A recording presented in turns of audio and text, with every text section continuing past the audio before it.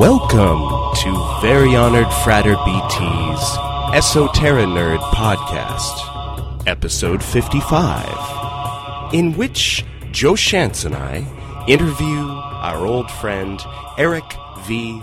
Cisco. But first, I'd like to introduce another new segment called BT's Blog, in which, for some of you, I introduce the concept that I have a blog. Others of you may have noticed, but thought, gee, he hasn't posted on here in a while. There are others of you, though, who really ought to read it. As you may know, there are certain names that I out on this podcast. Sometimes that's to protect the innocent. Sometimes that's to protect the innocent who happen to have the same name as the person I'm bleeping out because it's their son.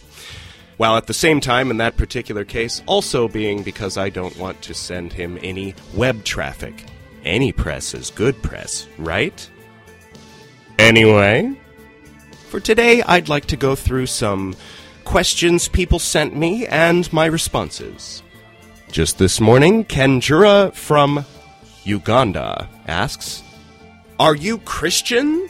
with multiple question marks. Here is my response. Many Christians say, I am a Christian and therefore I am not a Buddhist. But I am a Christian and I am a Buddhist. And much of Hindu spiritual philosophy makes a great deal of sense to me as well.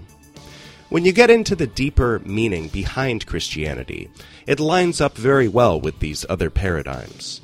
But when it comes to men shouting at pulpits, they always want the same thing: control, money, power. They want their parishioners to be afraid that if they go anywhere else, they're going to go to hell. To me, that kind of Christianity is pure evil. So, my answer to your question is yes, but you might interpret it as no.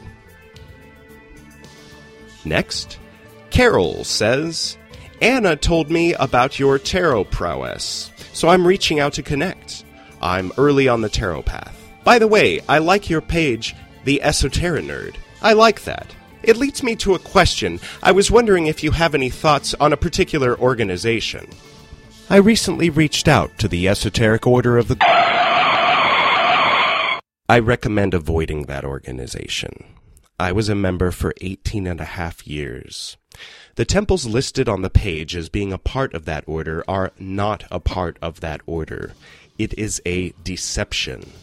Most of those temples left in 2011 and became known as the Collegium ad Spiritum Sanctum. The California temple held out for 9 additional months, and when they left, they became the Order of the Golden Dawn Universum. For more about that, I recommend my blog, fraterfrancesco.blogspot.com. See December 2011, a post called Oh Happy Day. There's a link within that post to further information, in which you will find out the following. 1. Voldemort has taken thousands of dollars from initiates and adepti in return for promised products and services that he did not deliver on nor refund. His poor business practices continue to afflict many initiates and adepti, and in spite of his promises of reform, he has shown no signs of changing or even slowing down. 2. Voldemort has used the forums, materials, and the name of the Esoteric Order of the Golden Dawn in connection with his personal products and services against the will of the Second Order, and has refused to stop doing so. The result has been that the public and our own initiates perceive that our order endorses his products and services. Let it be clear that we do not endorse his products and services, nor do we approve of them at all. 3. Voldemort has created and uses several blogs and forums that he has connected with the Order's name to make personal attacks on other members of the Golden Dawn community, especially but not limited to David Griffin.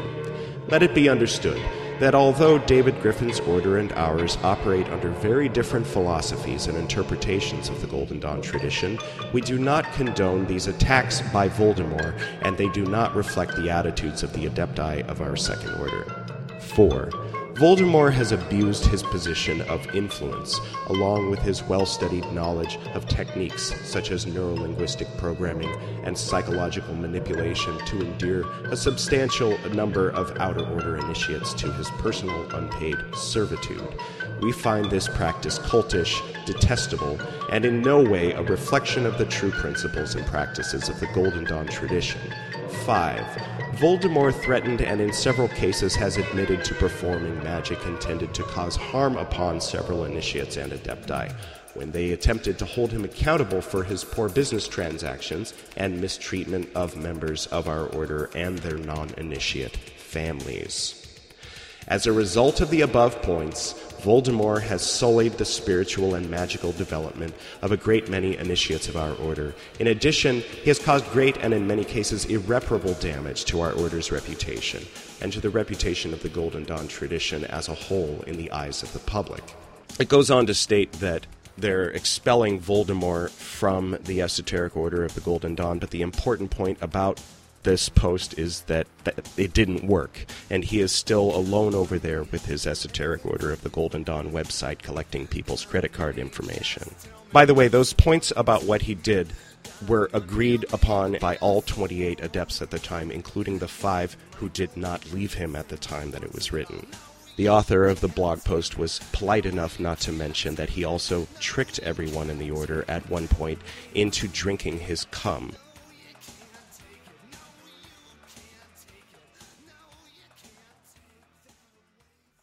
Our guest tonight has been a student of the Western mystery tradition for over 25 years. After a scenic tour through the multitudinous Golden Dawn orders, he found his home as an adept of the Hermetic Order of the Golden Dawn.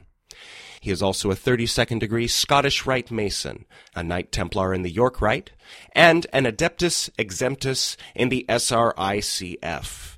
And he can be found blogging over at Apotheosis. But first, let's bring in our co-host, Joe Shantz. In the divine name, I invoke thee. Well, I was in a food line. I just sort of teleported here in this triangle. Oh, there you are. Hi. I'm sorry. Hi, Prater. Are you hungry? Well, you do have some snacks in front of me with That's true. In this triangle. So at least you made it big enough. I have to stay in the circle, but I can kind of reach across to the triangle of manifestation and kind of spoon it into the mirror if you'd like. Okay. Oh well, who are we kidding? We're in a big radio studio. I'm over here in my booth, and you're over there in your booth. And let's see, our guest is out in the green room still. I believe he can hear us. Well, I suppose, should we get to it? Yeah, let's bring him in. All right. Let's get to that interview, shall we?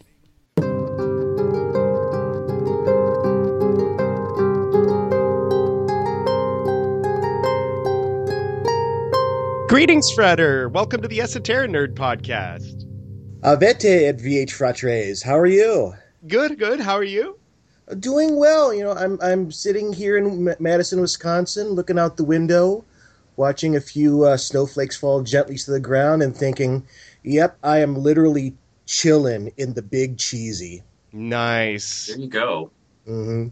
I heard Bernie won Wisconsin a couple days ago. Yeah, quite handily, too. Yeah. I made a song about it. I'll play it at the end of the episode. Awesome. Oh. Wait, was it specifically that Bernie won Wisconsin, or just about Bernie? Well, it was his victory speech in Wisconsin the day before last. I was very inspired, and so I just sort of laid down a track and made it musical. Right on. Yeah. So, how have you been since the last time I saw you? That was, what, 2001? Oh, my God. Has it been that long? I think it's been that long. Oh, jeez. Me too, then. Then that would be the time that I last saw you, too. Oh, yeah, maybe 2002. I think it's India was 2002, wasn't it? Oh, I can't. I blocked kind of that whole dates and stuff. I just don't think about that. Yeah, time I think about my life in terms of those events, and I have to figure out what the years are based on that. Yeah, I think you're right though. I think it was 2002. Yeah, I think we've all lived several lifetimes since then. Yeah, indeed. So yeah, I mean, we all met in the EOGD, which was known as Homsy at the time. Yeah, it's gone through a few name changes. It's currently on there as the EOGD, the one mentioned in the intro to The this episode. ELQRNF, and then it was the FTR, and good lord. It was the Hermetic Order of the Morning Star International at one point, Right. or Incorporated. I don't know. They were going back and forth. Wait, weren't they the Circle? Was it called like something like the Circle of Light first Originally. or something? Okay, The Eternal Circle of Light. Eternal Circle when it of was Light. 4 people on a Ouija board. Yeah. You know, I think they should have kept that name. I think that would have been a lot better because I Yeah. think that The you know, I Ouija think board, that was when the Third Order came in and said, you're destined to rebuild the Golden Dawn and assure the Empire of Light and start putting flyers out and all that stuff. Woohoo. yeah, so 1989 or something.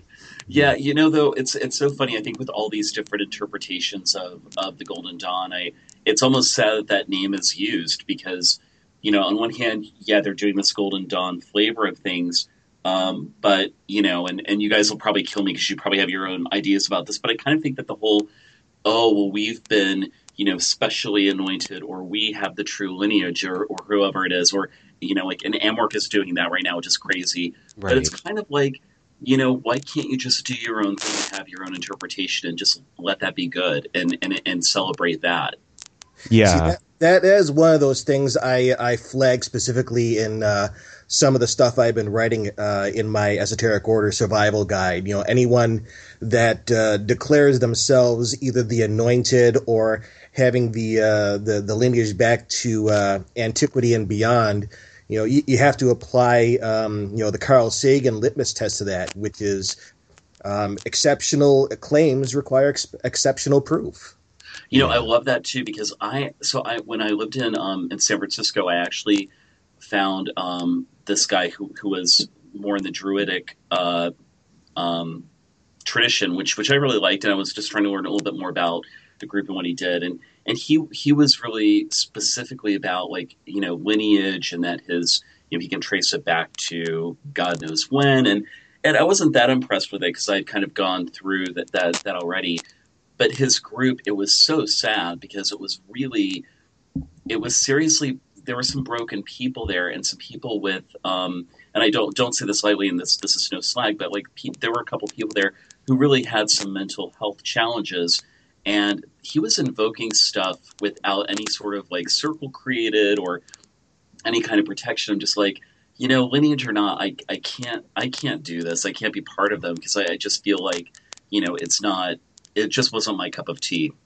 Yeah. What I've personally found is, when it comes to lineage, and you're talking about direct handing down of papers, and this guy knows this guy who knows this guy, really doesn't amount to a whole lot. You have, you have those who can really connect to the egregore of the tradition and really bring it in the temple. And there's one particular organization out there that I will not specifically mention that has There's a little cough I got going. Yeah. I'll edit that out, I'm sure. that actually have a direct lineal descendants from, I believe it's Waite's Holy Order of the Golden Dawn.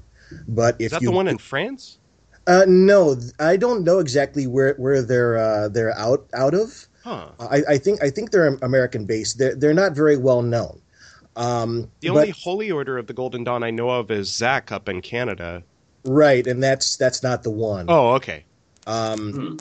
But if you go to their website and they call themselves a Golden Dawn Order. Oh, okay. It's not the one I was coughing. No. Ignore that, everybody. Yeah, a different tickle in the throat, I have to say. Should we make up names? We should have so we can say, pigtails Or Yeah. This one is definitely more of a footnote. okay. So nothing big like Voldemort. No. This is different. If you go to their website and they start giving you the information that they have in their 0-0 grade, they start talking about, well, this is how you would do a lesser bashing ritual of the pentagram, but you don't have to do it this way. You could do it whatever way you want. And here are the signs, here are the planets, and oh, by the way, each of the zodiacal signs is ruled by a different planet, including the outer planets and the quote-unquote esoteric planets like Vulcan and Atlantis. Right. And, so it's untraditional. Yeah, insert facepalm here. Right. But what this says is lineage and tradition don't necessarily go hand in hand. Right. Yeah, love that. That's a good point. Interesting. Yeah, there's a lot of examples of that you could point to. But although I got to tell you, I would be surprised by that if you think about that. So if you think about Waite and if you start to read some of the history stuff in the Golden Dawn, he was or read his writing, he was kind of a douchebag.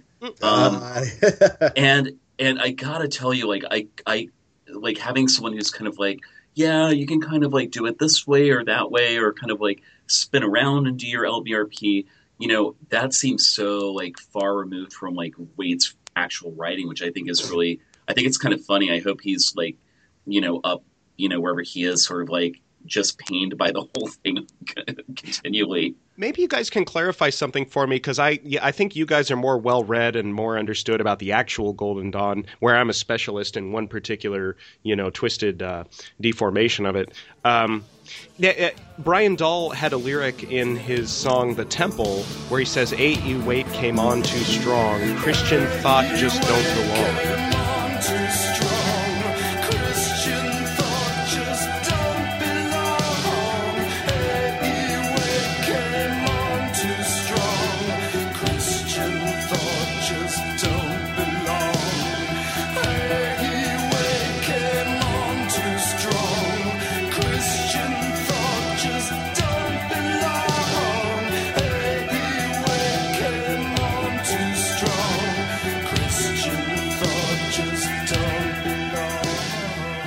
And I was thinking, was A.E. Waite coming on strong with the Christian thought, or was he coming on too strong saying Christian thought just don't belong? I asked Brian Dahl, and he ignored me. Waite did a lot to Christianize his flavor of so that was Brian Dahl inserting his point of view that A.E. Waite was bringing in too much Christianity. Right. Okay. I'll put in that clip so people can hear it too. Okay. Well, and I think it kind of makes sense for some people, and I think that's where, you can see how people got there in sort of the early Golden Dawn, because a lot of the thought about the Egyptology was coming from Budge, and Budge was kind of in that time, and so there wasn't a lot of other really scholarly work that was being done that really thought about Egyptology from a magical point of view. And fortunately now you actually have some really good scholarly work that provides different perspectives on initiation and Egyptology and what they were really trying to do. But Budge was very much a Christian, and he really kind of, I think, helped to fuel that fire of like how the Golden Dawn at that time in particular was kind of thinking about Egyptian work, with Christianity. Yeah. Right. Yeah, I was pointing out in the previous episode that the Eucharist at the end of the Neophyte could be seen as the Christian co-opting of the four elements of paganism, where we have the rose referencing the rose cross for the suffering of my sigh. Crucifixion, anyone? And then we have it's each one is kind of a not so veiled reference to Christianity. Yeah. Oh, go ahead. I completely agree. That's one of the things I really liked about your answer about are you Christian, Ed? Mm-hmm. Now that when I go to pagan gatherings and they ask me, what am I do say that I'm Christian, but I also add that Christianity is a lot more pagan than people would like to lead you to believe. Right. Yeah. I totally agree. Yeah. Yeah. Christian but open. inclusive Christian. I Right. mean, what's odd is that I feel like I probably have more in common with someone who's from the Temple of Set than I do someone who's, a traditional Bible banger, which is Right. really weird. Yeah. Not weird at all. I'm completely with you there. Well, and there's people who bang the Book of the Law too. Oh, don't get me started. Although I have to say it, like I think that my time in the OSOGD in particular really softened my view towards Crowley. So I'm good with him. But yeah, the people who are like really the didactic, like I'm, didactic and like this is the Book of the Law, and people quoting like scripture out of it, Right. like that turns me off just as much as people who do it from the Bible. Yeah. I- But, I mean, I it might think be a that- phase someone might need to go through because their dad was a preacher or whatever. Yeah, I personally find that fundamentalism has no place in the occult or the esoteric world at all. Here. here, here. Yeah, it'll be nice to see that in the history books instead of on the news. No kidding. Yeah. So, what other you had been in? Of course, the one that we were from, which we probably don't need to talk all that much about, unless there's any fond memories you want to share, since I kind of covered that in the intro. But what other orders can you tell us the pros and cons of? Well, I have carefully placed a circuitous route through the what I refer to as the big three Golden Dawn orders out there.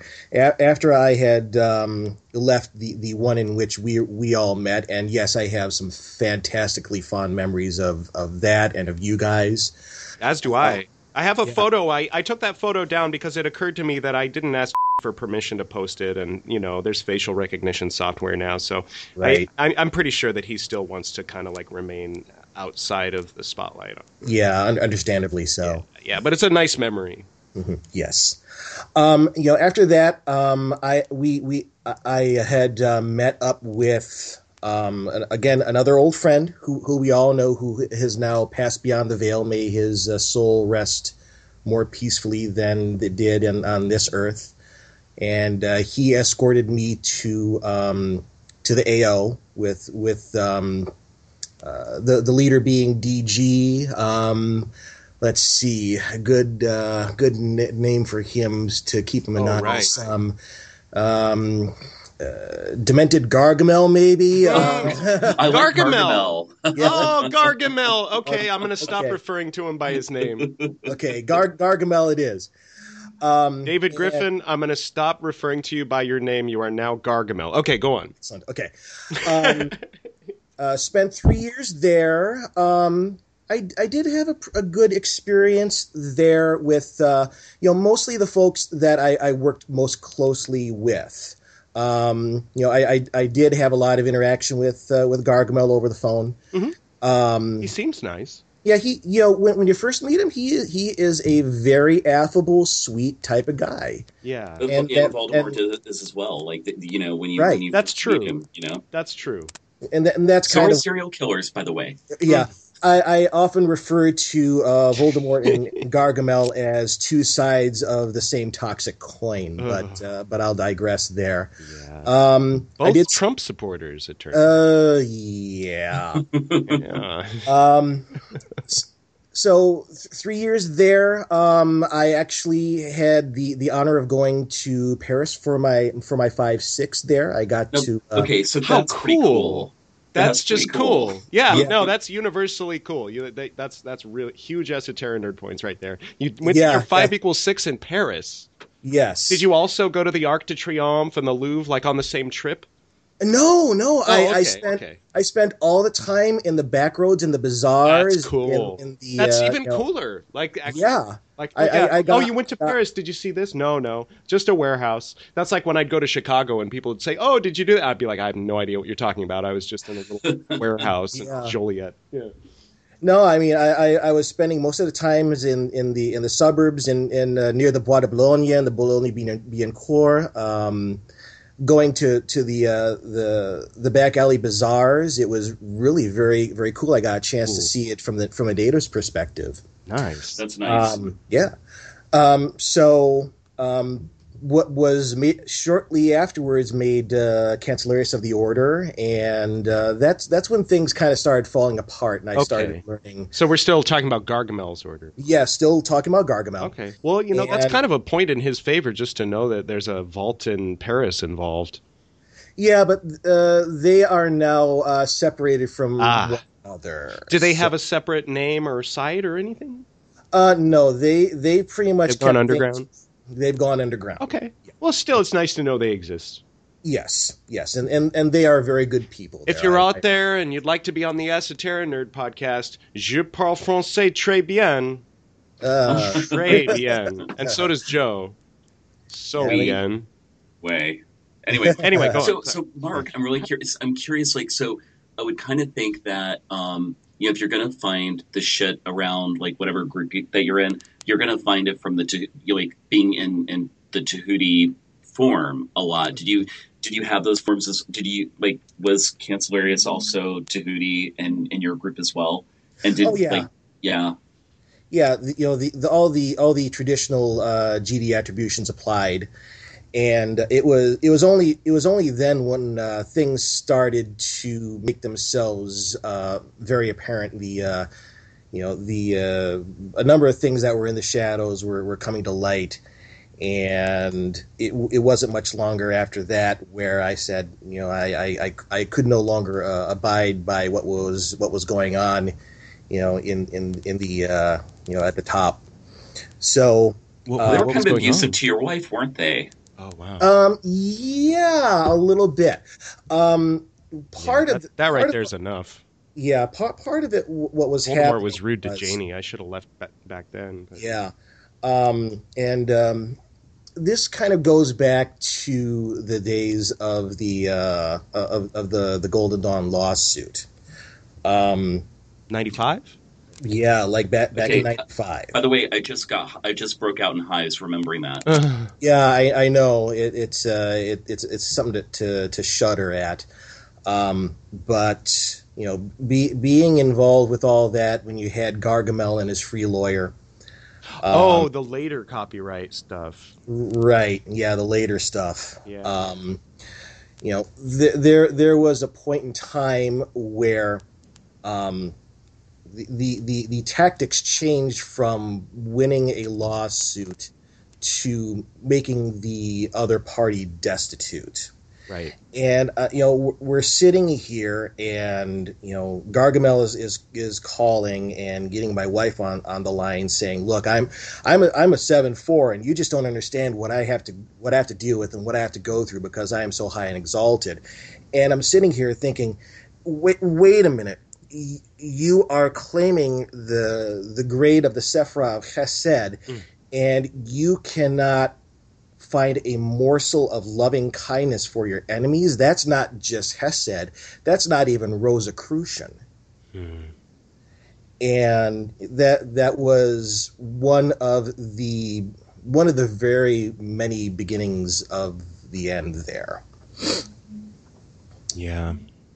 So, after well, I'm curious if there's anything you feel comfortable revealing. You said you had heard a few things had come to light. Because I only heard things from Voldemort, so I just assume that it's all untrue.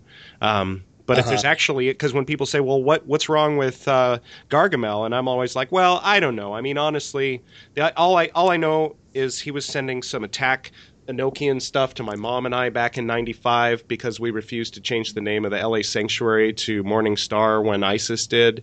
But I mean, that was a long time ago, and I don't know. In retrospect, it might have been Voldemort pretending to be Gargamel. So I don't even know that he did that for sure. So I think it is safe to say that Voldemort was ginning up a bunch of stories. Right. We never went so far, and were never directed to do any sort of magical attacks whatsoever. That's cool. Oh, really? Well, he was a better guy than Voldemort was. Yeah. Yeah, his tactics are more along the lines of anonymous sock puppets on the internet. No, yeah, that's light stuff. Yeah, you guys remember LMS? Yeah, more hives. Sorry. Anyway, you were saying. Okay, for the audience, welcome to the Golden Dawn Anonymous. My name is Eric V. Cisco, and I'm a former sock puppet. I'm still doing the Golden Dawn. Yeah. Hi, Eric. Hi, Eric. At least I'm open about all my sock puppets now. Like, this is my sock puppet, Pymander. This is my sock puppet, Gwydion. Where back then it was serious. Yeah. Do either of you guys remember the Hermetic Order of the Golden Prawn back in the day? Oh yeah. Is that a Yahoo group? Yep. Actually, my favorite person out there was Alien Munoz. Oh God, yeah. And I gotta tell you, had him on the podcast. Yeah. I learned I actually met the person, and I'm totally sworn to secrecy, but I was laughing so hard. We had a beer together, and it was hysterical. But I can tell you random things about him, but I can't reveal his true identity. For example, he's super fun to party with, and he knows his stuff. That's all I'm going to say. That's true. Yeah. Unless you ask more specifics. But he was hysterical. Yeah, most of the shenanigans there were very, very non-magical. It was, basically, these sock puppets and making sure that you're saving face on the internet and keeping a good public face. Yeah, Fox News stuff. Yeah. Yeah, exactly. I started referring to them as the neocon Golden Dawn, and my opinion really hasn't changed about that. Right. So, but there's a happy ending to this story, right? Yeah, there definitely is. But we haven't gotten there yet. There's a few more. We're still moving along, just like my entire spiritual life. After that, I spent a little bit of time, running my own Golden Dawn order. It was called the Ordo Ignis Arcani. Ooh. And I still have my old gray materials out there that I wrote up, and that sounds cool. I have to check that out. Yeah, I'll have to share that with you sometime. But really, the benefit of all that was what I call occult detox. This was the opportunity for us to just get away from the groups, get away from the shenanigans. That's what this podcast is all about. Right, and just chill out. Yeah. And get some perspective and just be safe with a small group of people. Yeah. And it was shortly after that I connected up with Chick and Tabby. Oh, by the way, happy birthday, Chick! Happy birthday! Woo! Happy birthday, Chick! That was yesterday, right? That was either yesterday or the day before. Oh, and on the 4th, the author of the beautiful tarot deck that never was, that we've all had memories of, I'm sure, was her birthday. Oh. And by the way, there are at least 8 half owners of that tarot deck out there in the world. It is so beautiful. I wish I had some way. I mean, I wish I was one of those holders so that I would feel comfortable using those on my, podcast and whatever. I haven't talked to her in so long. I don't know if we're getting along. I think she just wants to leave the whole thing behind. I think, like, in her mind, I'm associated with Voldemort. So it's like, you run into that where it's like, oh, well, I don't want to talk to you. Remind me. I think that it just wasn't really. I think that she was really trapped in a lot of ways by that group in ways that we never were, even though we probably felt that at certain times. I think that there are certain people that are just coerced beyond, and I'm sure she really resented that. Yeah. But happy birthday to her. Happy birthday! Awesome. We love you. Oh yeah. Okay. So Chick and Tabby. Yeah. So I got to know Chick and Tabby. I've been down there several times, and I've been with them. It will be 10 years next month. Wow! Congratulations. Thank you. It is so nice to associate with the chiefs of the order that are like real people and sane, and they're very down to earth. They're approachable. But what do you think that is? Like, I've never met an order chief who really had that kind of like groundedness and sanity. Like, what makes them that way? Like, were they always that way? Were they just down to earth people that just kind of took that on, or what makes them that way? I think that's the case. You know, they've always been a little bit that way. I think they've seen a lot of things in their 30 plus years of doing this, and it's given them a lot of perspective. And I think another thing is that they've actually done the work. You know, they've been through the system. They continue to practice it, and it doesn't. You know, when you're doing it right, you don't get that hyperinflated ego that runs away with you. And they understand. You know, they both met Regardie.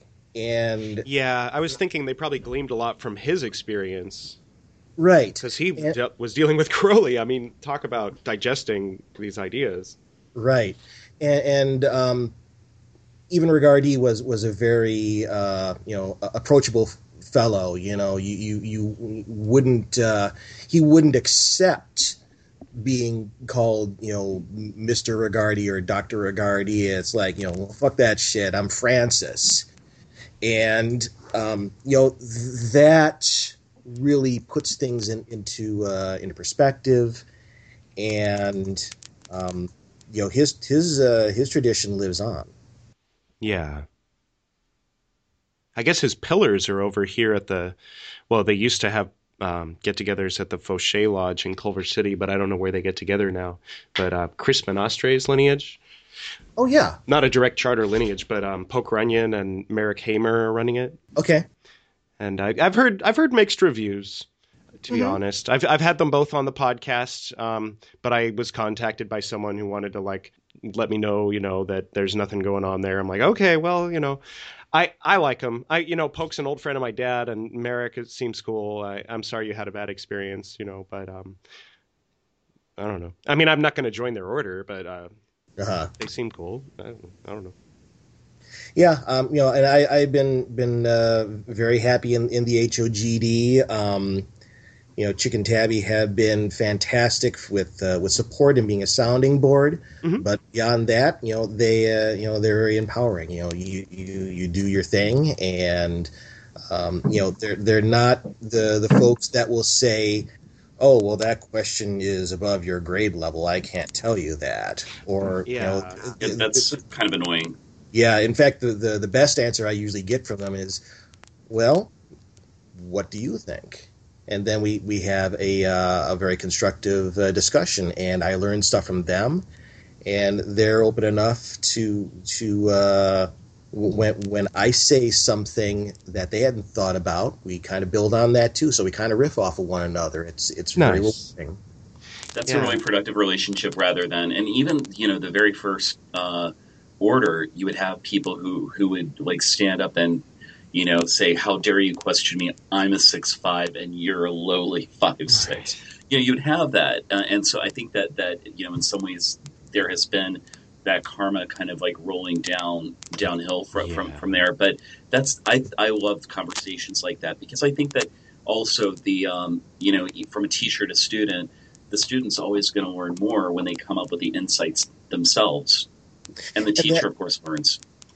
Exactly. And I wrote something on my blog, and this was a response to one of Nick Farrell's top 10s. That's Apotheosis? Yes, it's on Apotheosis. Mm-hmm. And it's basically a top 10 rules for both teachers and students. And I wrote it specifically so that they're basically the same rule, just flip-flopped in particular frame. So, the best teachers out there are not going to pontificate and dictate. They can learn a whole lot from their students, just as much as students can learn from your teachers. Yeah. Yeah, the best, my favorite part of Corpus Christi was getting a bunch of people together and having great conversations, and sometimes Voldemort would be able to participate in a conversation and the conversation would remain great. Other times we were supposed to sit there and take notes and kind of roll our eyes. But, and then other times he wasn't there and we were having great conversations. But it's out of those conversations that a lot of my insights are born, and a lot of my insights aren't even my own. I've just collected them over the years from other people's alchemical processes. Right. And it's really interesting too, like when you look back on things, because I met with someone who was in our group recently, and he was like, "Wow, this thing that you wrote was really inspired. It ended up it was one of these arcane sort of diagrams that are in the outer, and where it kind of led me, because I was like, well, I don't know what this is. I really want to learn more." And as I started researching the names and stuff, it took me along this really interesting path of pre-Kabbalistic Jewish mysticism, which, it was really cool. I love that. Yeah, I love that class that you gave. I'm always trying to pick your brain about that, because that lecture you gave blew my mind, and I was always trying to search my memory for what was it he said about this. There was something really poignant. Yeah, well, I think you have a better memory than I do, because I think that it was one of those weird things where it's all about the work around the chariot, and the whole thing there was that they it was really, really. I think you're actually probably further along, because a lot of what they did was this weird. They did yogic postures, although they didn't, of course, call it that back then, because they were Jewish mystics, but they would do these weird postures and meditate for really long periods of time. And their experience of divinity was very harsh, that, particularly back then. I don't know if it still is. The experience of life was harsh back then. It was all deserts and scorpions, Mm-hmm. Yeah, so they would reach this Briatic level or whatever through this meditation, and one of the people said that when they did this work, it looked like to them, the way I was visualizing it from the description, is that they were on this plane where there was almost this electric blue, it looked like water to them, but maybe it was it was marble. And he asked one of the angels there, "Hey, what is the nature of this water?" And the angel looked at him and said, "This isn't water. This is marble," and started hurling iron things at this poor guy. And, I don't think that, that experience just seems really harsh relative to some of the things that I think you get out of path working or just what you would normally experience. So, I think that it also, to really get into it, I think you probably need to know, Hebrew from that time to really get the maximum benefit. Wow. One of the things I'll build on that a little bit is, when I'm doing angelic workings, it's really, you see a lot of websites out there that, they speak, these people channel Michael from the Pleiades and all this fun stuff, and it's all sweetness and love and, just give me all these huggle squeezes. Sometimes you need to sleep. And one of the things that I've found, and I think this is really critical in not just in angelic interactions, but also interactions with spiritual people, is to not mistake light for sweetness. Right. And some of the best communications I've had from an angel is a swift kick in the ass. Yeah. One of those messages that just pisses you off, but deep down inside that they're 100% right, and you just gotta deal with it. Yeah. Yeah, Oriel was always like that for me. I did this huge working where it was set everything up and really spent a lot of time building things up and then evoking, and then the message was literally clean your room. And it was gone. And that was transmission over, it was literally someone hung up the phone. Really? Really? So I did Drop it. The mic. Yeah, exactly. But I ended up doing it, and then my head felt clear, and I'm like, okay, so there actually was a really constructive lesson here, and but yeah, it wasn't like, oh yeah, we're gonna like skip through the flowers and the tulips. So yeah, I hear you. Yeah. Yeah, you get that Oriel or Gobe message, and you open up that portal, and then you hear the boop boop boop Yeah. boop, and here's the dump truck just about to like completely bury you on Earth. It's like, get the picture. And then, meanwhile, on the other end of that equation, sweetness and light isn't always angelic. The example I'm thinking of is when, the temples were banding together and breaking away from Voldemort, and Voldemort was like getting his people together and saying, okay, here's the bullet points, here's the keywords, here's the Fox News fucking, here's what we're going to always be saying, is that togetherness, light wants togetherness, and darkness wants separation. So whenever anybody's talking to you about separation, just remember, that's the devil. And if anybody's talking to you about keeping it all together, that's the light. Yeah, and flipping the interactions when you start working with the chthonic and the terrestrial entities and the goetics. You seem to have, at least in my experience, two classifications of daemon. You got the ones that rise up and they're all sulfur and brimstone and ash and roar, I'm a demon. And then you got the ones that are, you come in and they're, all glittery and slick, and it's like, Yeah. hey, how you Powerpuff Girls. That is totally right. Like I totally hear you there. We actually worked with one of those entities. It was the first time I had worked with something out of more of the grimoires rather than the happy angelic stuff. And I just remember being there, and I was on the speaking side of things, and it was communicating through someone else, and it was kind of like this. It was so like used car salesman. It was so like, you don't need to hold the sword that way. Like I'm your friend. It's okay. Like what do you want? Yeah. Hey Joe, how you doing? Exactly.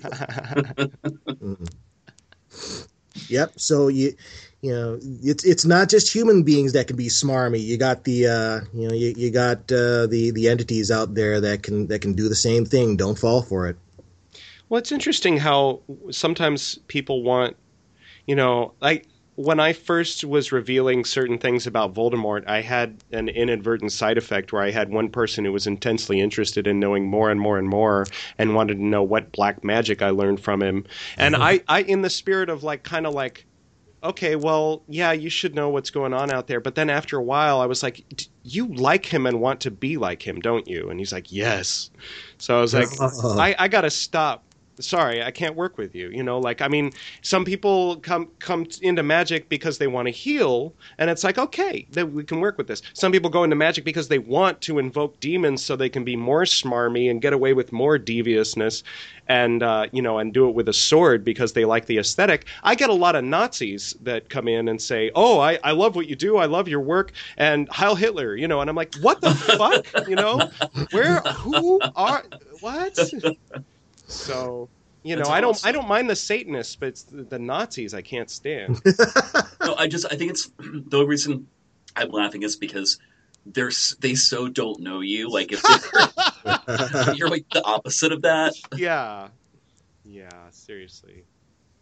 Yeah, they see the blonde hair and they, and I don't know, they cog on something. A very limited view, very limited worldview. I think there's a lot of cold Northern European places where they're still up there being really, really racist. But yeah, it's interesting too. Like it looks like some of those things are kind of coming back. Like there are orders now that are. I mean, I think actually it's great for just religious freedom and for paganism, because I do think that there should be, even though I identify more as a Christian, I do think that I like plurality in all of its forms. And a lot of those, like the heathen kinds of religions in Scandinavia are kind of coming back, and I think it's really cool. I think it's really interesting to have that come back, because I think that the research that you have to do to reestablish something that's been gone for so long is really interesting, and I think it'll end up bringing back a lot of I think some of the history around that and some of the Right. evocations, I think that a lot of groups will be able to learn from that, even if they aren't a part of that religion, as a member. What's kind of interesting is I've been starting to make some connections along the Greek pantheon as of maybe the past year or so, and I've always felt a connection with Apollo, just out of a familiarity scenario, even back in my teens. But now I've been working with the Orphic hymns and doing a number of invocations. I've been working a lot with Hermes and Hecate, and they seem to be an interesting psychopompic pair. Interesting. Yeah, and we have a mutual friend who has similar connections in that that is not lost on me, which I find really interesting too. Now, Who I really love? I love Themis so much. Oh yeah. Well, there's the nymph and more the Titan. but yeah, she's but I've always had a really strong connection. I tried to think that I had one with Ma'at, and it kind of didn't work as much. And when I started working more with Themis, it was like the light bulb went off, and it's really cool to get those kinds of connections. Yeah, for me and Hermes, I've been really he's been working through me, especially in the trickster aspect. I've learned just recently that with regards to communication, I'm a computer professional. I've been taking a shine to Texas Hold'em poker lately, and I'm looking at I'm That's looking, awesome. I'm looking at him just the other day, and it's like, holy shit, you've been around all this time, haven't you? And I just get that wry grin in the corner of my mind. It's like, oh jeez. Yeah. That's hysterical. That's awesome. So yeah, a lot of my work lately has been forming relationships, making connections, whether it be angels or archangels, and now the Greek pantheon. I have such a devotion to Hermes and Mercury that I let him dissolve organized and disorganized and any other kind of religion. I mean, to such a degree that people think that I'm an atheist, but it's pure devotion to Hermes. And there is that trickster element. There's the truth speaking element. There's the letting the spirit flow element. Well, in some ways, like you think about the traditional Golden Dawn, a lot of portal work and a lot of the spirit work and stuff, and people get really addicted to it because it's tingly. Like that's the sensation for me. It's like a tingly kind of thing. Yeah. And very like spacey and open and fun. And it will fuck your life. Like if you don't protect yourself with it. So you kind of have to, that's one of those things that's kind of it's, in a way, it's probably like cocaine where you can kind of do it recreationally, but you can get really horribly addicted. My experience of that was Portal was the last good times, and it was I was working alone and doing Thoth magic and working with that rosary, and then after that was 5 = 6, and the rest was just the horrors of dealing with the org, but. Yeah, I mean, I don't know. I guess I have no basis of comparison because for me, Portal was the good times. Oh yeah, but by the time you reach that, you've kind of you have enough tools to sort of get your feet back on the ground. And, right. I think that if you introduce yourself to that way early on, it would be. Oh, I see. Too much.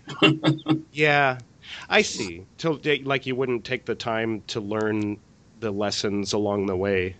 Well, it was funny before I was in the Golden Dawn, I had kind of been on a weird white lighter new agey path, and the stuff that they did, the meditations that they did, was actually, now that I can look back on it, would be more akin to portal stuff without having any grounding. Right. So it had weird spiritual manifestations happen, and I'm like, what the hell is this? So I would do more of it, and more would happen. I'm like, okay, I'm shutting all this stuff down because something's not right. The results are so out of whack. And I think that, we talk a lot about, particularly in this forum, we talk a lot about the, the cults of, more established kinds of orders but there's a lot of new agey stuff out there that's, really quite dangerous if you really practice and you really follow through with it.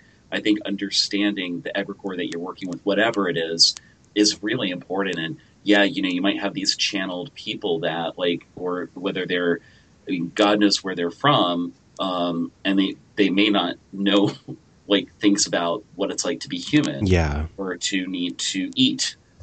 So, I think it's just really important to know what you're getting into. Yeah, for sure. I think that's where one of the dangers of some of these, what I refer to fly-by-night mentors, come into play, because they kind of do the buffet style of occultism, and they take a little bit of this, a little bit of that, a little bit of the other thing, tie it all together, call themselves Grand Master, and then take on students.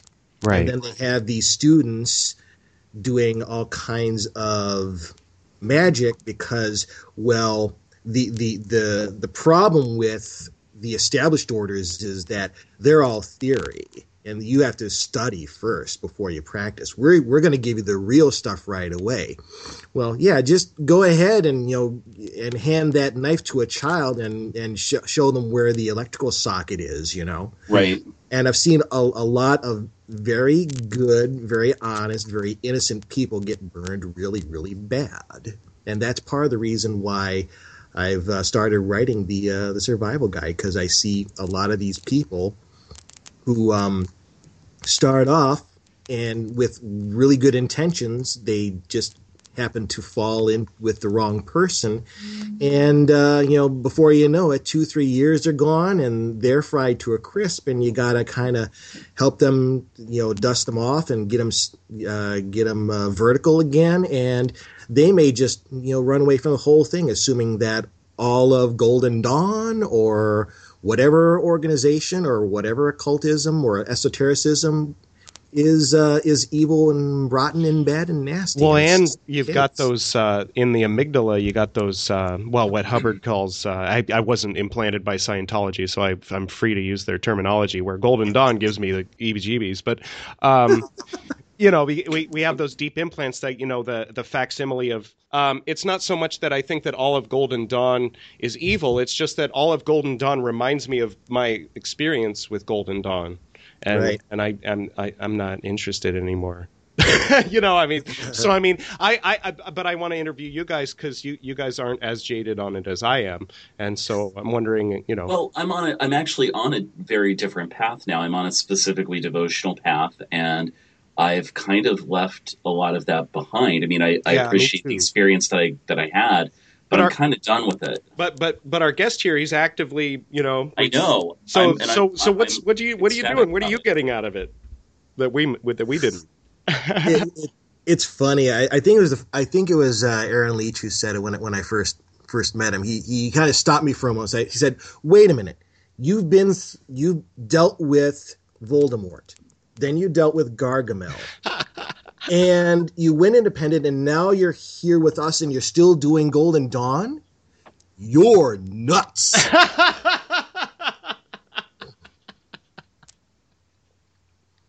I probably said guilty as charged at that point. But... Yeah.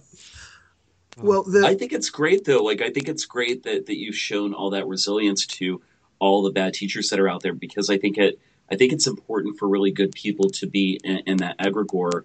And really help to transform it and to evolve it and to be there for sort of the next round of really good people. Because I sort of feel like I think it's a good system, and I do, all the crap that happened over the last, 15, 20 years, it really, you look at everything, if you sport it to, sit by the sidelines, you'd be like, wow, that is such a shame. Mm-hmm. It really should have been better, and there should have been, a better school for people. I think I was fortunate enough to be able to separate the people from the tradition, and it's because of the way I started. So now we're going to flash back to 1989 when I actually first started working in ritual magic. Mm-hmm. I'd been going to college, and I had to do a co-op internship in order to complete my degree. And I was in this little town of Corning, New York, 10,000 people. I'm 20 years old. I can't go to the bars because I get arrested. They had an underage bar there. I walk in and looked at all the 13, 14-year-old jailbait and said, shit, I'm going to get arrested here quicker. So he was 20 at the time. It's not as I was 20. Yeah. And I went back to my apartment and I thought, okay, I have to do something constructive with my time. And that's when I picked up Don Craig's Modern Magic and started working through.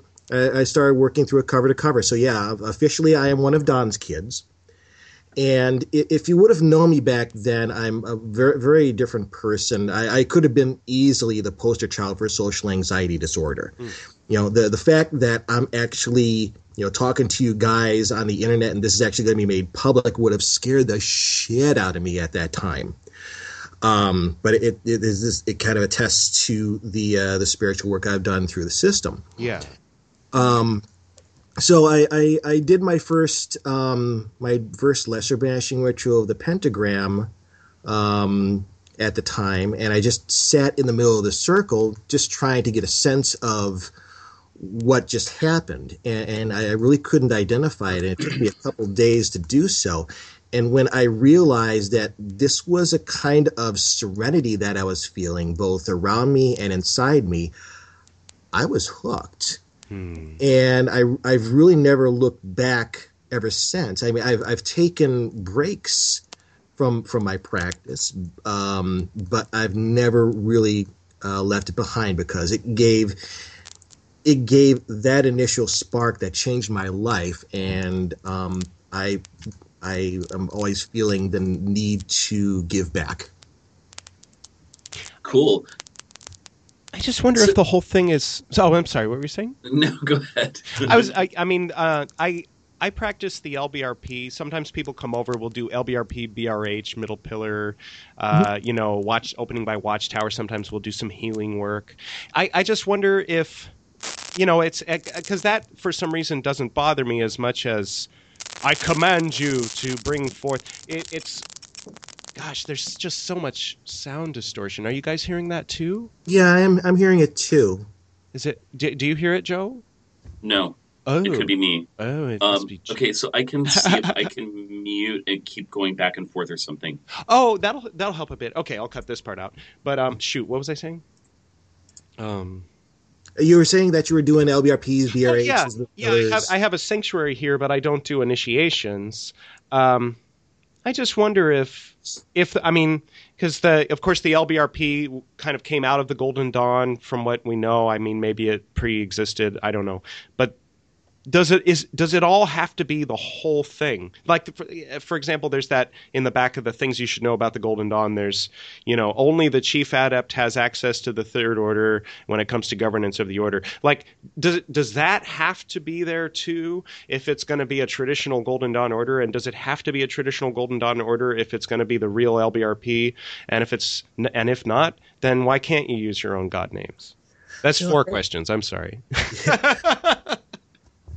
I think the rituals, it's almost like Tai Chi for the magician. You take certain poses, you do certain things, you say certain words, you do certain signs, and you connect with this egregore, this current, this higher power that really doesn't give a shit what order you're in or what structure it has. Right. Oh, by the way, for the people who don't already know, egregore, if you look it up on Wikipedia, is a word specifically and only used within the context of the Golden Dawn, and it means groupthink. Okay, go on.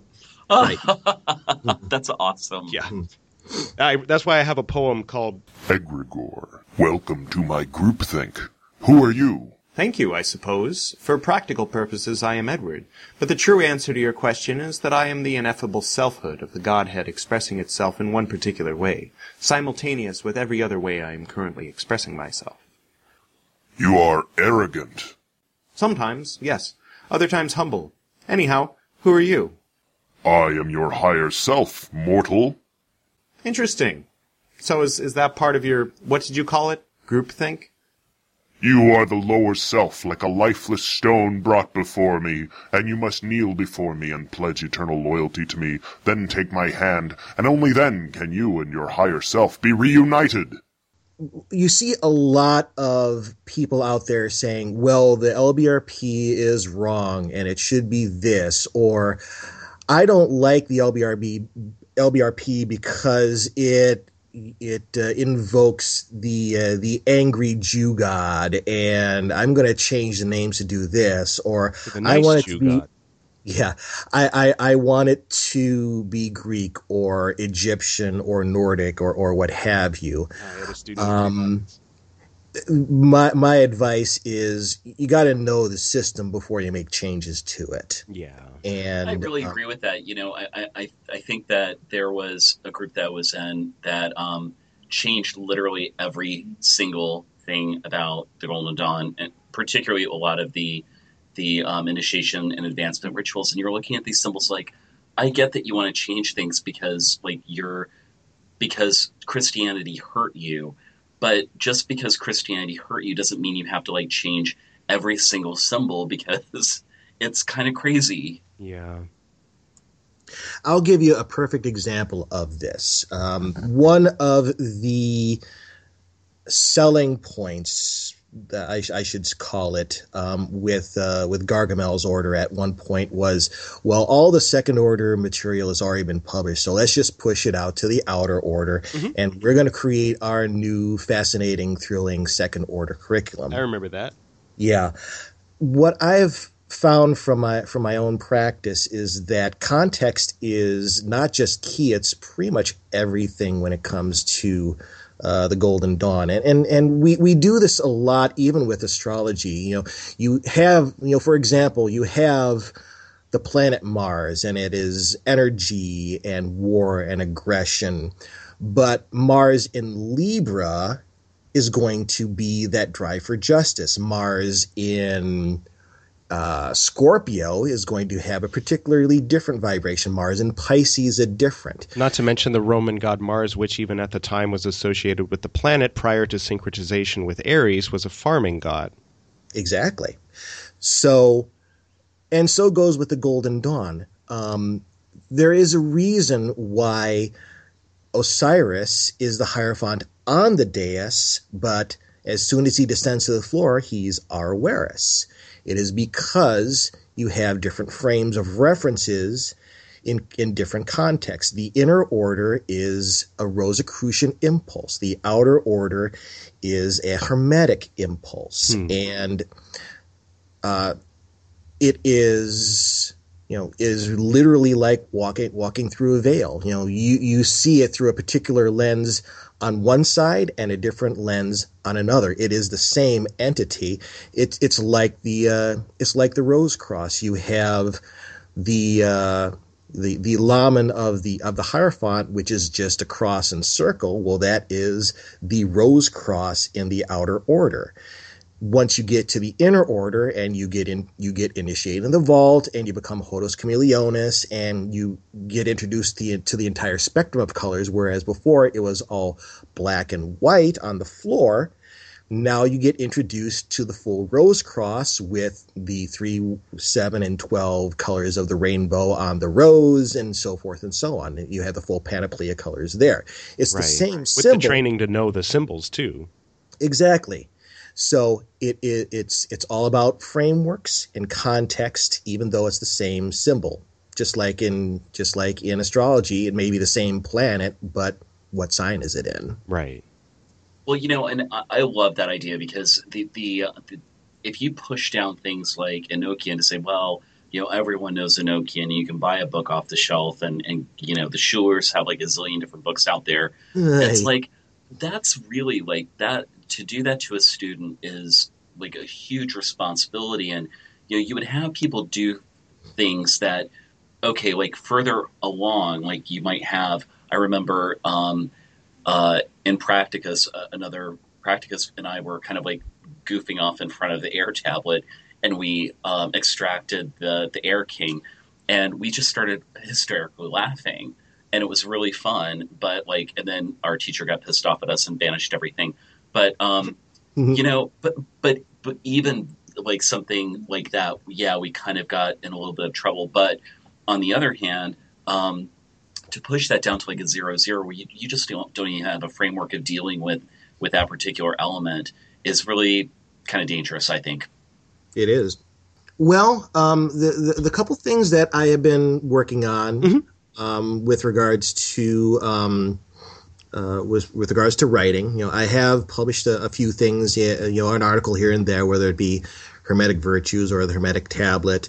I've got an article out that is waiting to be put together in, I think it's called the Book of Rituals. I don't remember who it's being published by. Nice.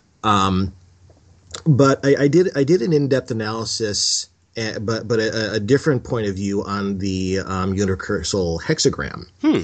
The theory I have is it is technically and geometrically between a perfect pentagram and a perfect hexagram. So it is the quintessential, and the pun is intended, symbol that would be placed in the portal.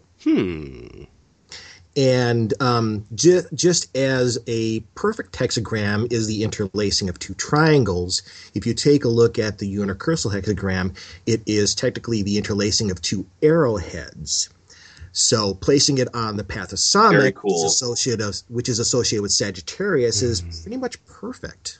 Now, just to expound a little bit on the symbolism, the way that it's already explained in the portal initiation is that it starts with a circle referring to 0, and then the point is 1, and then that results in a 2-dimensional line, and then a second line making 3 dimensions, and then, or maybe the third line makes 3 dimensions or something like that. But in the end, there's 4 elements, but it implies the 5th element, which is spirit, and then that kind of unfolds out into the hexagram.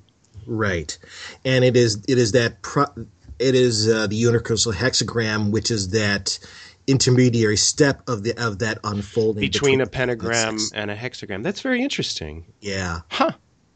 Very cool.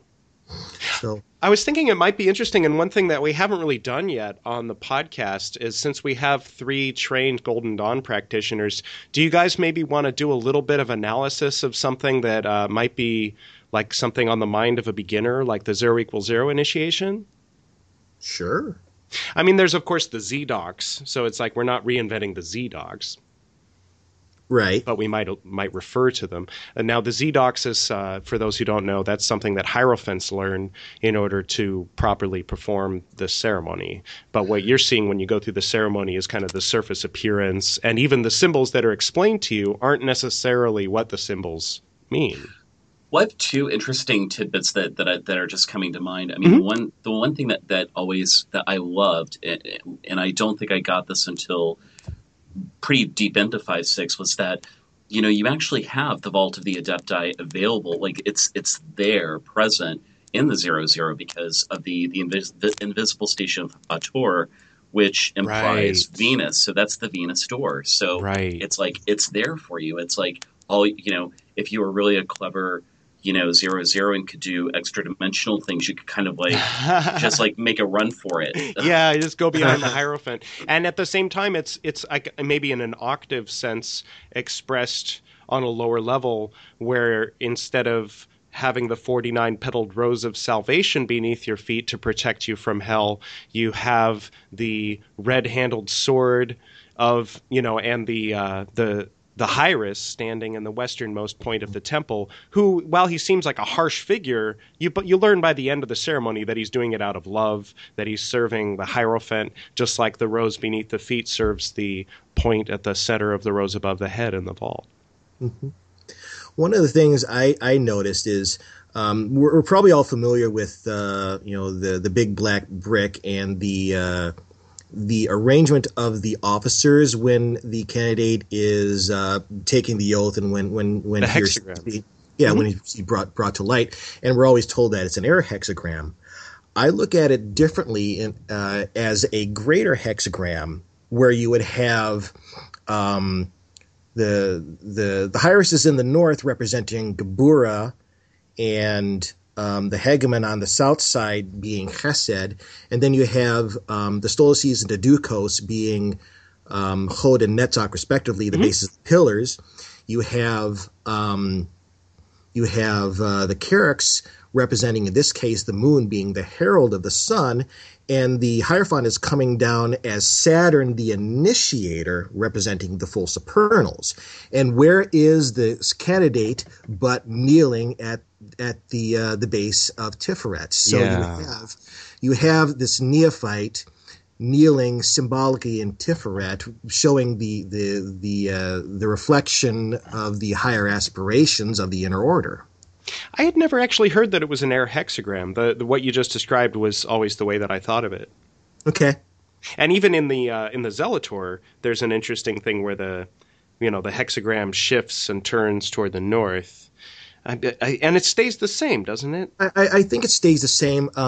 But the way I look at the Zelator ritual as kind of part 2 of the neophyte. Right. Because, yeah, that's true.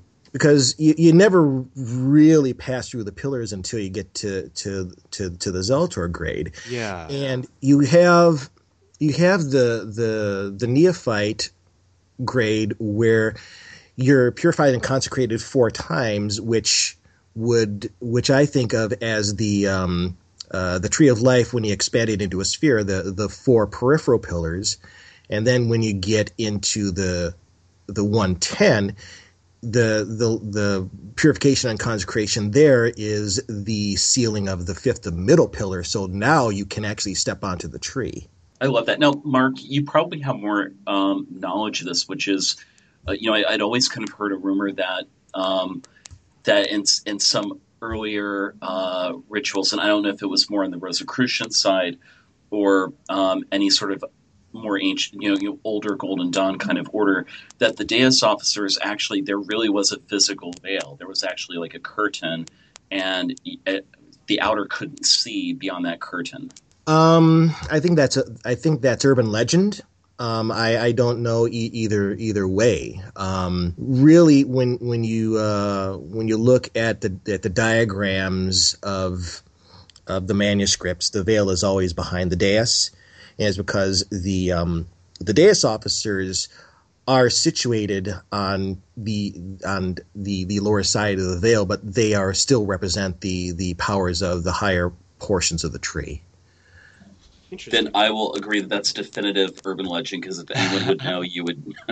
I've seen it done a couple times where they put a veil, but you can still see them. They're just these ghostly figures behind the veil. And they're in there sweating because the light's shining on them for effect, and they're in those heavy robes. And by they, I mean we. Yeah, and I got to tell you, it actually, thinking about it, it wouldn't be practical, because, I mean, in the Deus position, you still need to direct energy. Yeah. So, if you can't see, that's really hard to do. Yeah. Unless you're super special. I guess. You can see, but through a veil. Yeah. Yeah. There's a lot that the Deus officers are doing on higher planes in the temple. So yeah. Sight is helpful, especially when it's a new Hierophant who's focusing mostly on trying to get the words right, and you have more seasoned Hierophants, that can visualize what's going on. Mm-hmm. And sometimes astrally travel back in time and erase something and fix it with the breath of Thoth. There you go.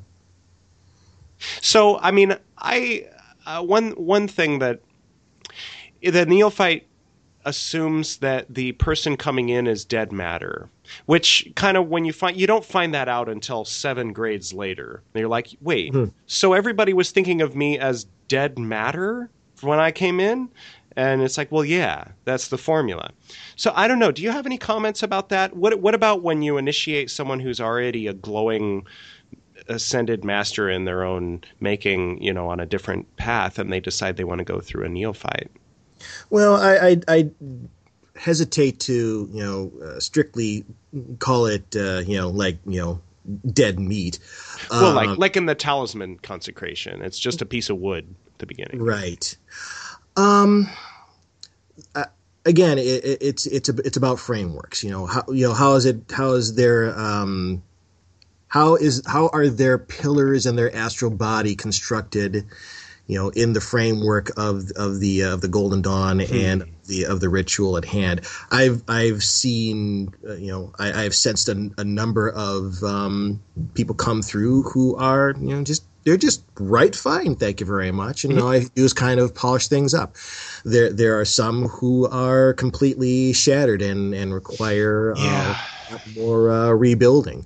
Right. And most people are in between. And I will also say that their condition coming into the temple is no indication on whether they stay or whether they go. Yeah, that makes sense. Yeah, and that's kind of the funny thing about, you start talking about the nature of initiation, is physical initiation the only way to fly? What about astral initiation? What about self-initiation?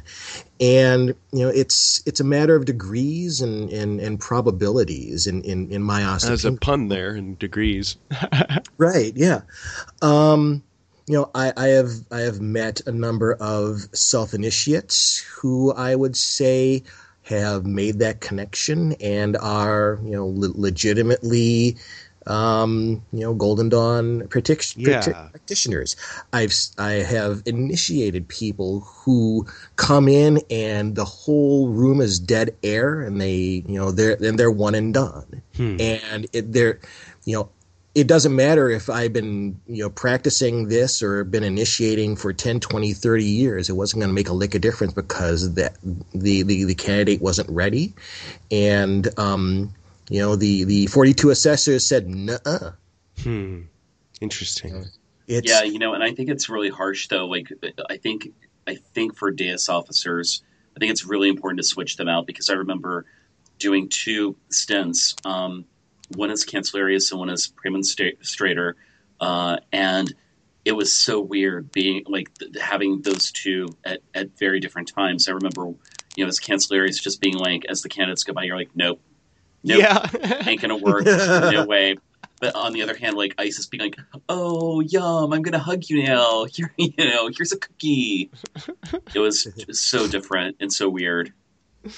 That's funny. I can't imagine though being in the Cancellarius role for more than 6 months. That would be hell. Yeah, I did 6 years. And as disconcerting as that notion is that you could be a well-trained Hierophant and just be all thumbs when it comes to certain people. I think the real lesson there is it's not about you. Right. It's about the powers that you're representing, what you're bringing down from the higher planes, and what is happening through you, not because of you. Right. Yeah, and it's interesting that point, because I actually left Voldemort's order as Hierophant, because I actually could see, when you're initiating and you're just sort of like, I remember being in the seat. It was the week that I left, and I was like, I didn't want to go through with it. I really didn't want to. I didn't want to do it, and I forced myself to do it, like to get through it, because we were in the middle. Yeah. And it's like you got to go through with it. But I was just like, I wanted to just scream, like stand up and scream at the candidates, "Run, leave!" Yeah. How funny that you had that experience, as Hierophant and as initiator in Voldemort's order. I had that experience as Thoth and Cancellarius in Gargamel's order, and it kind of goes to show you. And another thing is that it seems like the egregore, the current, is kind of self-cleaning. It takes care of itself. Yeah, that's true. I think that's Sometimes right. it takes a long time. Like if you've got a really, really, really gross thing implanted right at the middle of the order, it'll take it 20 years. Did it take 20 years? Yeah, no, it took about 22 years before it finally, the order itself will purge the one who created it. Yeah. No, I completely agree with that. And that's in my experience, anyway. That's also why when you get involved with groups that you have a a head that does a lot of expulsions. What that tells me is that it's not the spiritual current that's actually flowing through the organization. It's the head of it being a control freak. Yeah. And I've seen that too. So. Yeah, I knew of one order in particular. She's out of business now, but she actually had, in order to be Zealotr, you would have to mow her lawn, which I think is really. I mean, yeah, Voldemort waited till you were in Portal for that kind of abuse. But she had lineage, so there you go. Wow. It must be worth it somewhere. I wonder what it feels like to have lineage. Is it like? I bet it feels like super awesome because you're just everything's like saying you're so awesome. So you must feel totally awesome about yourself when you wake up. And I'm sure all the angels are like, yeah, you're awesome. Love you. Lineage. You've got the power. Yeah. You've been anointed. Well, is there anything you want to go over before we start to wrap up? Well, let's see. I was mentioning some of the other things I was. Oh, right. I was writing. Obviously, well, I'll get back to the survival guide in just a little bit. Before I started writing the survival guide, I was doing a lot of research on the vault. More specifically, the vault as laid out and specified in the Fama Fraternitatis from 1614. Right. So I've been doing a lot of research on that and coming to a number of conclusions. If you've been on Sam Robinson's Facebook group, he's been talking a lot about the Heartlibe group and the Heartlibe Circle, rather, with Tobias Hess and Johann Valentin Andrea, and how they kind of cobbled everything together. I think he's on the right track there. There are some things with regards to the architecture of the vault that I've figured out. We've been told in the Golden Dawn that each wall, you have 7 walls of the vault, and they're 5 feet wide by 8 feet tall, and there are 10 squares on it. But in our vault, isn't it 40 squares? It's 40 squares because ours, yeah, because you can't you can't fit 10 squares on a 5 by 8 surface. Huh. But I figured a way of how to do it. How's that? It has to do with sacred geometry, okay. And I actually gave a presentation at the Western Mystery Conference back in 2007 or 2008, and I presented it there. I'll give you a couple clues. It has to do with sacred geometry, the golden ratio, and the fact that the squares are not all the same size. Very cool. Right, and if you do it the way I do it, it is accurate to a margin of error of about 1 inch. So, well, let's see. You could do one big 5 foot by 5 foot one, and that'd leave 3 feet by 5 feet to stick the other 9 in. Oh, right. I'd give up. That's really cool. So where's your article going to be published? I'd love to read it. I was originally working with Don Craig to get it published by Llewellyn, but as you well know, he has passed beyond the veil as well, and it's given me a chance to relook at that and spruce up some ideas, because I'd like to actually make a magical system out of the entire concept. If you want some free editing, happy to edit for you. Okay, cool. Thank you. Yeah. So I haven't been doing a lot of writing lately, just because life is what happens to you when you're busy making other plans. Yeah. And the last couple of years have been a bit of a rocky road in certain circles. Not the magical one, I have to say.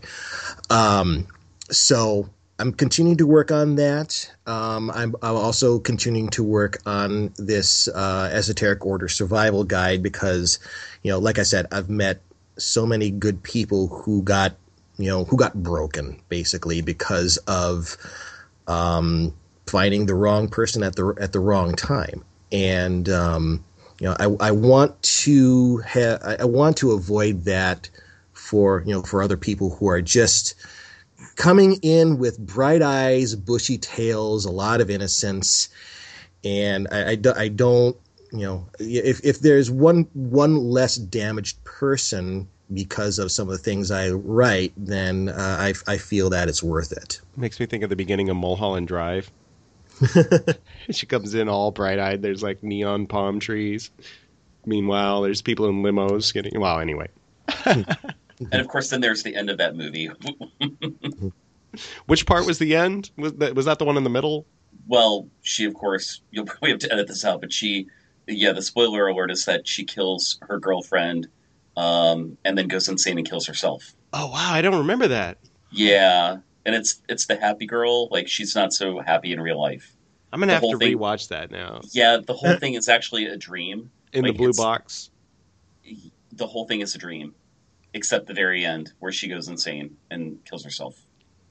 There's that one part with the silencio, which inspired me to change my Latin into sort of a vulgate that resembles Italian, but I'll leave it at that. Speaking of mottos, that is one of the things I actually recommend for those folks who have been broken and they're trying to pick themselves up and start fresh. I wrote a ceremony which is basically a motto changing ritual, and the idea behind I think the Hebrew for it is Shinui Hashem.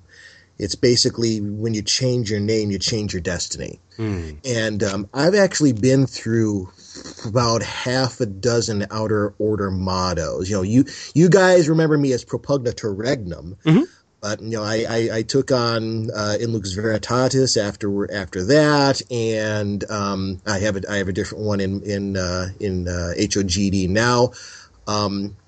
My Inner Order motto has always been the same though, and I don't anticipate that changing pretty much ever. Right. You know what I did when I joined OSOGD, the motto that I chose. I chose RD for a very specific reason. So I had that as a framework. Like, I want my motto to be RD. And then instead of Paracletus to Faustus, because I kind of felt like that, like I was reclaimed, like I got grace to try it all again. Mm-hmm. It was actually, I'm not going to say the motto name, but it was like reclaimed from the damned. Nice. It was kind of fun to have Damnaticus. my motto. That was kind of fun. That's cool. Well, thank you so much for joining us on the Esoteric Nerd podcast. I mean, we're in the same. We have the same purpose, really, to with that survival guide. I intend for this podcast to be a survival guide that people who maybe would have blindly gone into one of these orders, will maybe listen to this podcast, maybe binge listen to all the episodes first and get some real information out of it. Absolutely. And I am very honored to be a part of this. I will be flying my Esoteric Nerd flag high for a long time. Very honored, pun intended. Yes. Yeah. We're all very honored. It was great to catch up with you, too. Like, I haven't heard your voice in ages. Likewise, Joe. I mean, we have been through the ringer together. All three of us are survivors, and in doing so, we continue to walk the path and show people that yes, there is life after damage, and hey, see this scar, and we end up being the better for it. I do not regret my time in Voldemort's group. I do not regret my time in Gargamel's group. I don't regret running my own order, and I certainly don't regret any time in Chicken Tabbies. Continually we march on. Do you guys remember the time that Jorge Hevia got so upset because I was playing the audio clip from my dad about how inspiring it was when the Soviet Union got started? Don't get hung up if you can't reach more than 5 students a year. This is for teachers. This is for teachers. If you reach 1 a year, you've done something. Now, the point that I would make, and it's something that it was pointed out to me, we were studying Russian history, we were studying the Soviet Union and how Lenin got this thing organized. And a guy who was leading the group was quite inspired, and he asked us, how many people founded the Soviet Union? And people would say, well, it must have been 15,000. There must have been definitely had to be 750,000 people. He says, no. The 25 people in the Petrograd Soviet inspired everybody else, and they worked in a block system and got it done. And I said, wow. If I can reach 25 people in 5 years, I have moved mountains. If I can reach one person who can reach 25, in 10 years, I've moved mountains. And I think that a lot of new teachers need to realize that. And he's I like from missed that. Cuba. This was in LMS days. It was like one of those Tuesday meetings where everybody was in high-risk God form at their computers. And I was giving these rousing speeches about how we were the first noospheric knighthood in Hermetic history and shit like that when I was totally insane and making you guys insane. Those were the days. I remember one particular time, Ed, where we kind of butted heads over the Knights of Michael. Oh. And oh God, the watermelon, the Knights of the Watermelon. Oh God, I wasn't even at the ritual. I got all this flack because someone on the internet said that I was leading the ritual, but of course it was TDL, and I was off with Scarlet Magdalene at the time. But I'm gonna leave it at The that. Knights of the Black Watermelon. She doesn't remember that ritual, and neither do I. Joe, were you? She doesn't remember? No, we weren't there. We were playing hooky. We were having Greek food. Oh, there you go. Thank God. Yeah, that was better. Yeah. I seem to remember you, Joe, being the one with the mop. I heard that. The mop. Wait. Oh, yeah. You poor bastard. No, I would probably be like, what the stuff inside the black watermelon's so tasty. Nom nom nom nom. They were really good times, and I am so happy to have gotten to meet such, some great folks. And even though we had experiences with folks where the group was just not right in the head, in more ways than one. Yeah. Got to meet so many good people, and it's so great to reconnect with you guys. I agree. I'm glad that we're connected, and I hope to have you back on the podcast. We should definitely do this again. Whether it be just a general chit chat, you guys do fantastic when it comes to riffing. Mm-hmm. Whether we want to do something topic based, that's awesome too. Hey, if anybody out there has a topic you'd like for the three of us to talk about, feel free to throw it out, and we'll put it on the list. Super. Cool. Well, thanks again, and have a really good night. All right, take care, folks. You too. Bye. Bye-bye.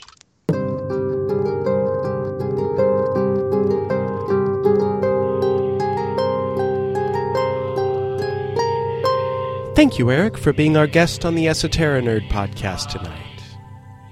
Thank you to Brian Dahl and Susumu Ueda, as well as Monty Python and Nine Inch Nails for providing the music today. Speaking of music, as promised, I have the little song I put together yesterday based on a speech given by Bernie Sanders 2 days ago in Wisconsin. I keep all my esoteric nerding here on this website, but if you're interested in some of my artistic stuff, check out Gwydion's Astral Podcast.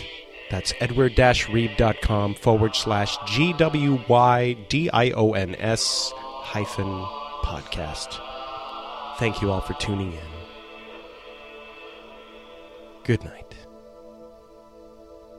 It has been projected on, I think, all of the networks that we won in Wisconsin.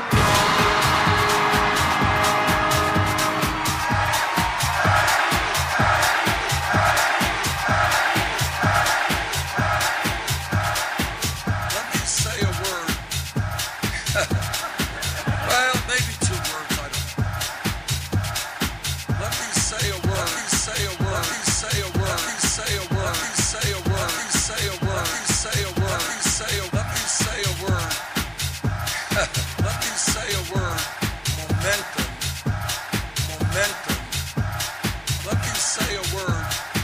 Momentum is starting this campaign 11 months ago, and the media determining that we were a fringe candidacy. Momentum is starting a campaign 60 to 70 points behind Secretary Clinton. Momentum is that within the last couple of weeks, there have been national polls which have had us 1 point up or 1 point down.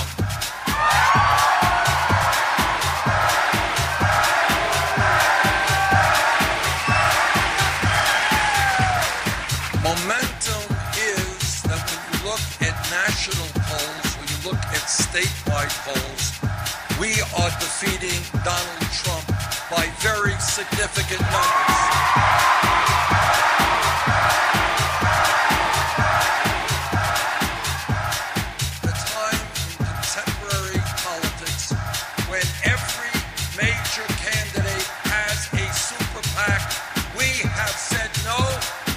Super PACs said no to the billionaires who fund those super PACs.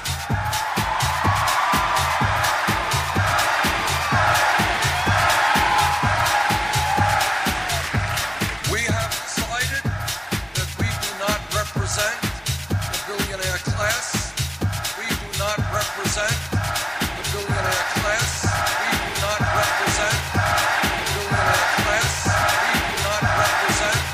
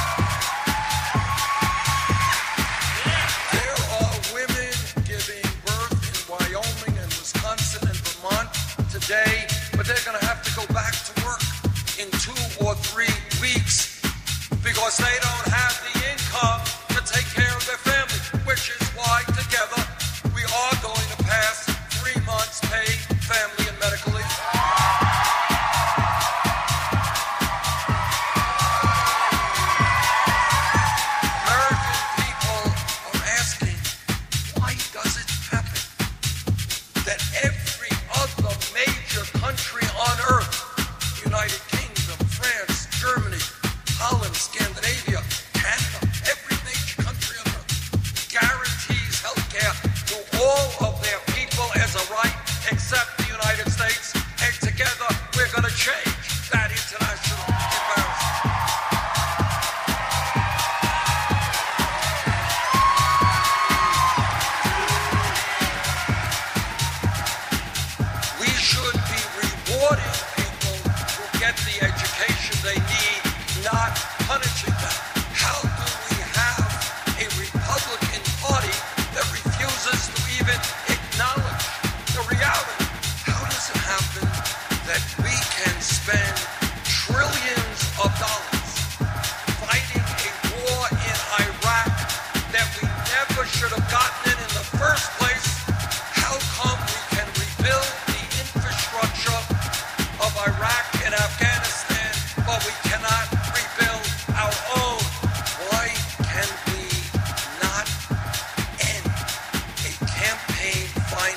system which is corrupt and which is undermining American democracy.